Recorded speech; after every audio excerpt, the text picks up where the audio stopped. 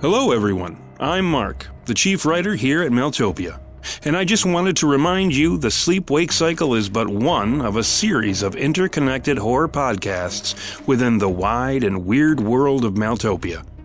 For Easter eggs, crossover events, and additional lore, please check out our other series, The Shepherd of Wolves, Red Mother, Grimland, and The Damnation Machine.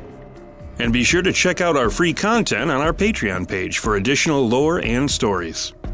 For even more Maeltopia content, consider becoming a patron.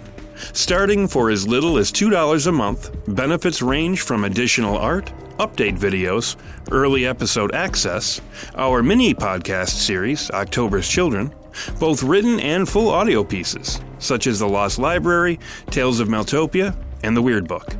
You can also gain access to our found footage show, the Weird Tapes series, and even our Patreon-exclusive, fully produced audio series, Devil's Clay. So, with all that said, I will leave you to the darkness.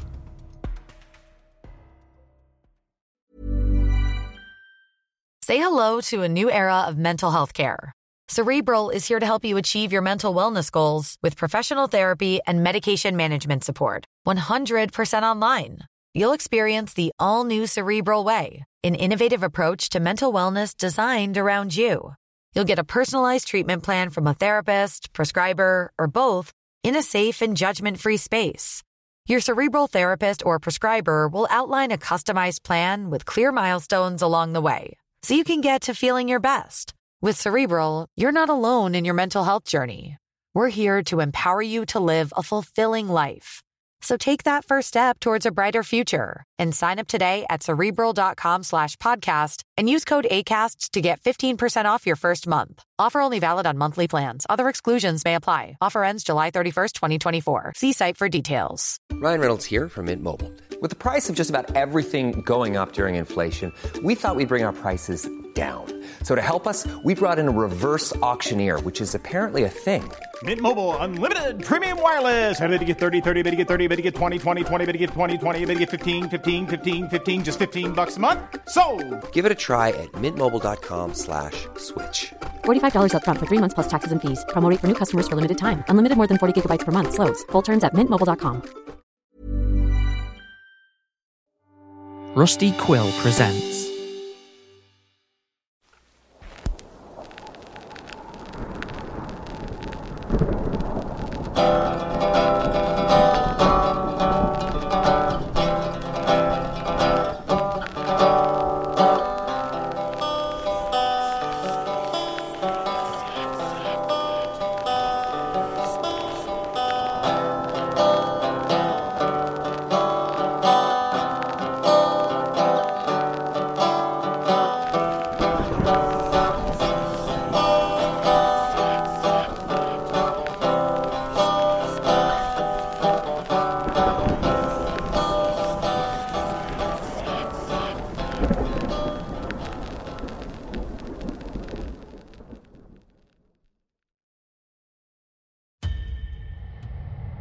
I don't think I'd ever felt so defenseless.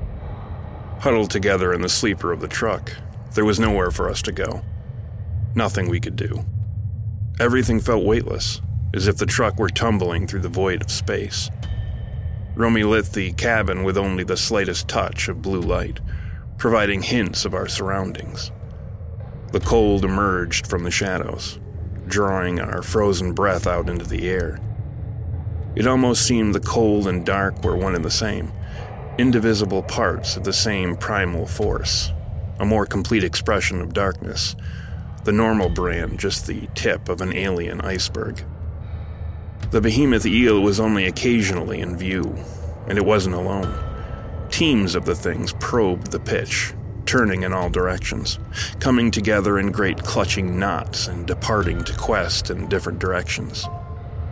They emitted a low shrieking as they went along, liquid screams that drifted through the abyss and sank into your bones.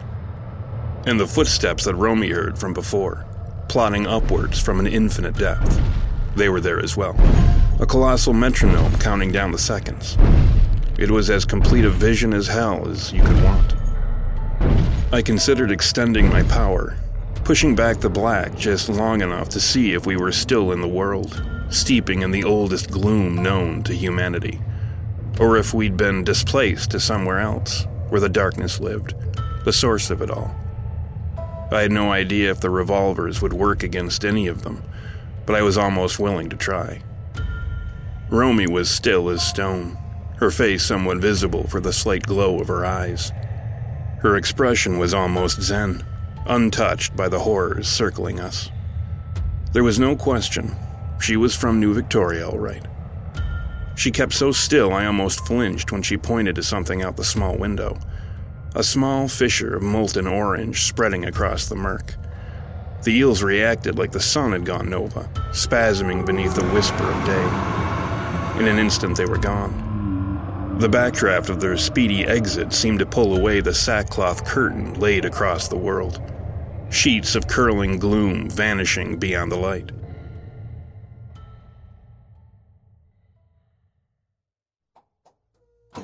I waited for the sun to fully rise, filling my sails before I pulled the truck out of the lot. The driver snoozing in the corner had no idea what he'd missed. A few other vehicles cruised the main road that cut through Knighthead, heading out toward the interstate that ran north all the way to Hollowick. We ditched the truck on a dirt road just off the highway, and Romy made sure the driver would wake up none the wiser for what he'd been through. We hitched a ride into Hollowick, and I was quick to rent an apartment for us, sight unseen. If Knighthead put out feelers into nearby cities, they'd check hotels, motels, bed and breakfasts, not recently rented apartments. Next, I bought a truck. A 2-door 6-banger with an extended cab and 4-wheel drive, an expensive ride nowadays. After we loaded the bed up with some basics from a local pawn shop, sleeping bags, chairs, a microwave, we stopped for coffee at a little outdoor cafe, Sloopy's. It was hard to believe lighthearted things still existed in the world. How could a place like Sloopy's, with their iced vanilla Lotta lattes, exist side by side with titans of the night, forever plodding upward from the cellar of the universe? I didn't know if it was just a bit of levity while we all polished the chrome on the Titanic, or a sign that not all was lost if you kept your sense of humor. Either way, we were going to take the weekend to comb through the new leads before heading back into the belly of the beast. But right now, it was time for pretentious drinks and planning. So, if these clients, these ancient, powers, are traveling to Marrows to pledge their loyalty to the Eel Kid, what's it all add up to for us? With each bit of added insight, our place in all of this seemed smaller and smaller by the second, if not insignificant. Well, he's definitely shoring up power. But like you said on the way here, why is he staying in Marrows, putting himself in the spotlight, especially when it's obvious he doesn't want the attention? If I had to guess, I'd say that's the chink in the kid's armor. However powerful this Eel Kid is, or Eel King, he's somehow tied to that location. If we can peek at that card, our hand would be a whole hell of a lot stronger for it. They're all lying about how they found themselves after the darkness. They even burned down the museum to cover it up. I'll bet whatever's keeping the Eel King in Marrows has something to do with whatever they got up to during the darkness. No one in Marrows would talk to Team 27, so we're not likely to get the juice from any of them. Remember Cuddy, just before the house fell on him? Yelling something about nothing could be recorded, or something like that. Yeah, they've all likely been sworn to secrecy, under pain of death, no doubt. But maybe there is someone we could talk to. Remember the old man, Reynard, I think his name was? He said the Crickmeyers were still there, hermits for the most part, that they had some old mansion near the hills just outside of town. Maybe they'd be willing to let something slip. Well, definitely worth a shot. They've been there longer than anybody. If anybody knows something about the area, it'd be them. We'd considered entering Marrows from the forested side, rather than going through the cave and across the lake. But there was only the unfinished road that led a small way into miles and miles of densest forest. It would take us forever on foot to get there. If we were lucky, which was a long shot in itself, we could make Marrows in a day via the cave. The weekend passed quickly. Maybe too quickly. but the limited time we had allowed us to find our rhythm with each other again, to get past the alleyway, though it was likely just the eye of the storm. There was no telling how much bad weather was to come between us.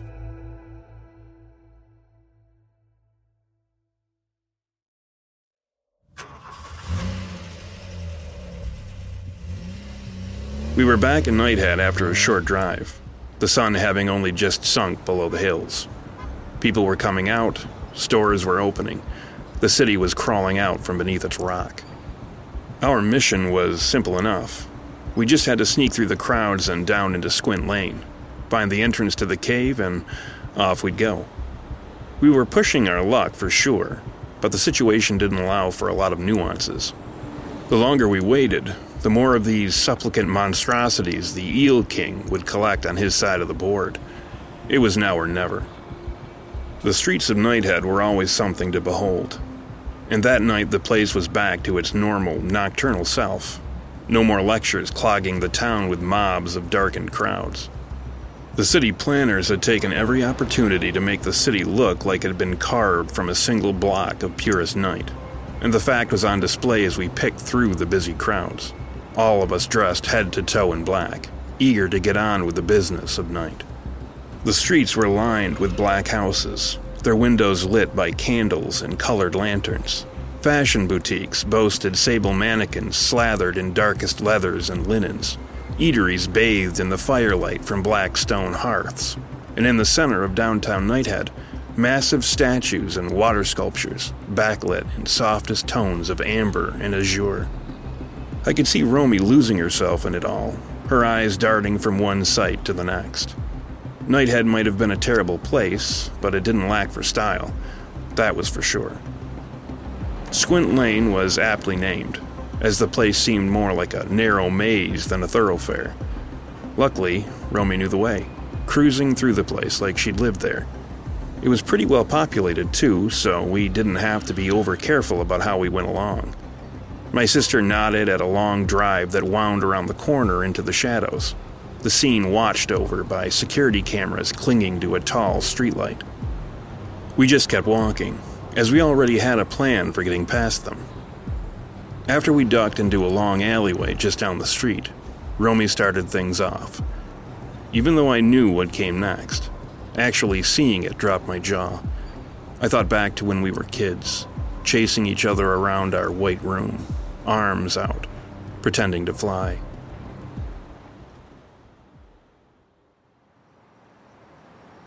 After flying up to the warehouse rooftop, I secured the rope and dropped it down to Isaiah. He clambered up the side of the building and we crept like criminals through the night, the crescent moon grinning at our transgressions. I'd taken a cue from my brother, how he used his ability to detect the presence of the unnatural. While my trick wasn't necessarily the inversion of his, I was learning how to abrogate the normal order of things. It was like putting reality to sleep. So when we reached a bank of soiled windows on the south side of the warehouse, I turned my eyes upon them, weakening their reality, I suppose you could say. This allowed Isaiah, who seemed immune to my ability as I was his, to jimmy a window without setting off alarms. We were on the other side of it in a New York minute. The inside of the place looked exactly as you'd expect a den of living shadows to look. A collage of wood rot, water damage, collapsed beams, and every other kind of structural decomposition that didn't necessarily impair the function of the place. A shelter for underground things. Isaiah engaged his own ability to make sure our movements weren't being eyeballed from the shadows. The corridors seemed to stretch on longer than they should have, and the shadows began to look more like yawning pits. I was surprised to find a bit of lighting here and there, but I supposed it made the place look occupied, warding off any casual intruders. We dropped down a few floors, past some of the worst code violations so far.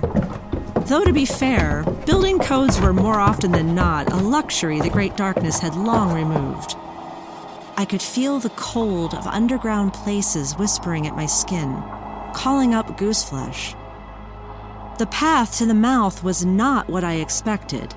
A good portion of the ground floor was carved from stone, Ornate symbols that recalled the worst occult practices, rituals of flesh and blood and darkness, outlined the stone. And while I wasn't specifically schooled in the Arithmic period, some of the rune work definitely appeared reminiscent of it.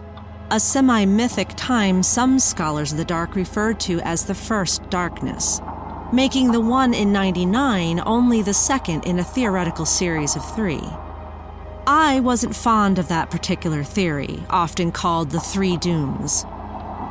The mouth itself was carved to look like a gaping demonic maw, the face a chimera of what seemed a lamb, lion, serpent, and vulture.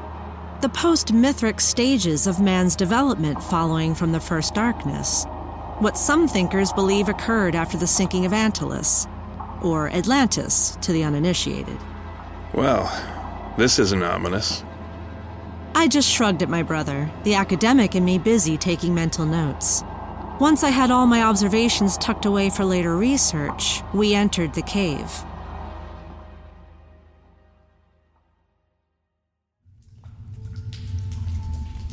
Isaiah took the lead, his field out in front of us. It was a good thing the cave walls were covered in ancient writing and statuary. Elsewise, my mind would have been a mess, flirting with some fantasy that busied itself flirting with delusion, and down the rabbit hole I'd go. I gasped when the cave expanded to encompass miles of underground, large clumps of some kind of phosphorescent fungi casting the scene a brooding, if not sickly, green. The vast open spaces were interspersed by all manner of statue and relief and column and archway, and I could tell that none of what I saw was post-Noctum.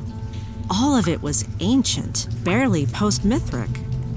If researchers and scientists wouldn't show for the Black Orchards, they'd certainly trip over themselves to get here. What the hell is all of this? I'm not entirely sure, but I'd say it's almost as old as the stone it's carved from. Just as I spoke, a foul, stinking wind moved through the underground. But when nothing moved at its passage, not even a hair on my head, I realized it wasn't wind at all, but a tangible foulness. The entire cavern filled with the stuff, and so did my mind. Whatever the force consisted of, it clutched at my dreaming brain, painting the most horrible things with my thoughts. Nightmares. I saw the cavern in a whole new light, colored by the visions gathering in my head.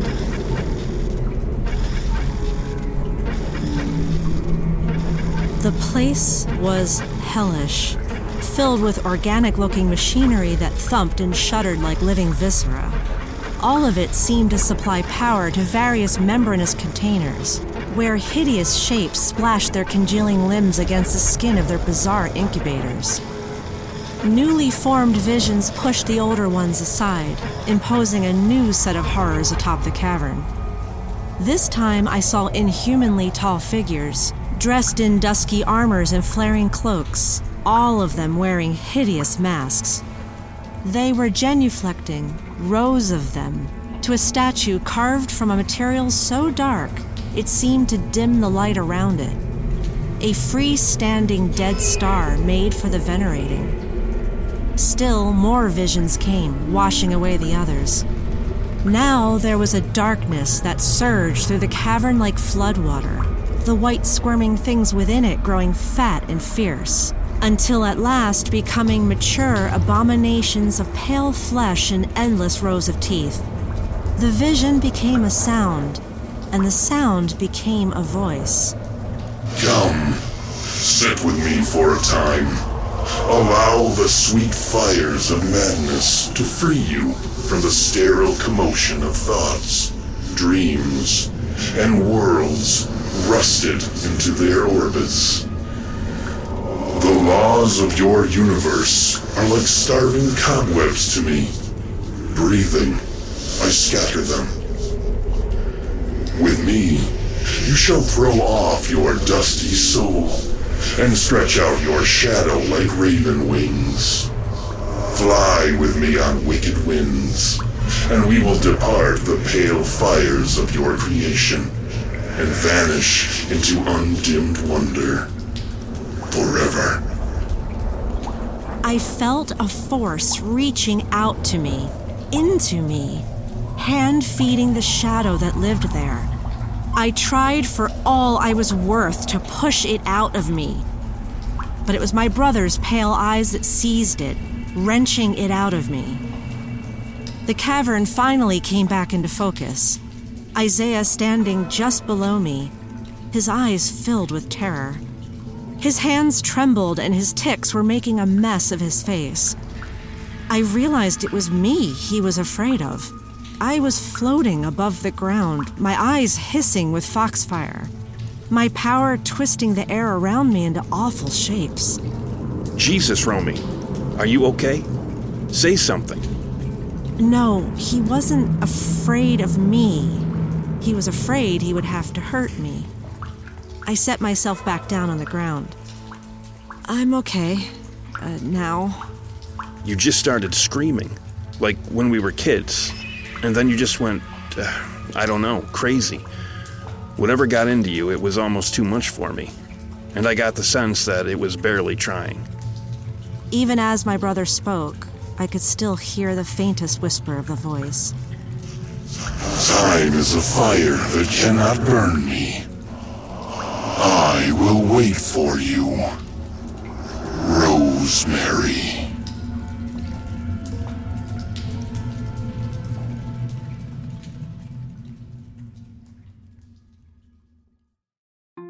The Sleep-Wake Cycle is a Maeltopia production. Today's episode was written by Mark Anzalone and performed by Kelly Baer and Mark Anzalone. The episode was edited by Walker Kornfeld. Sound production and editing was performed by Steven Anzalone, and the Sleep-Wake Cycle theme song was written and performed by Sean Zeller. Check us out on Facebook, Twitter, and Instagram at Maeltopia. That's Maeltopia. And if you'd like to know more about the world of the Sleep-Wake Cycle and contribute to its nightmarish expansion, visit us at www.patreon.com/Maeltopia, where you can gain access to all sorts of art, mythology, stories, and more. For more information about the Sleep-Wake Cycle and the larger world of Maeltopia, head over to Maeltopia.com.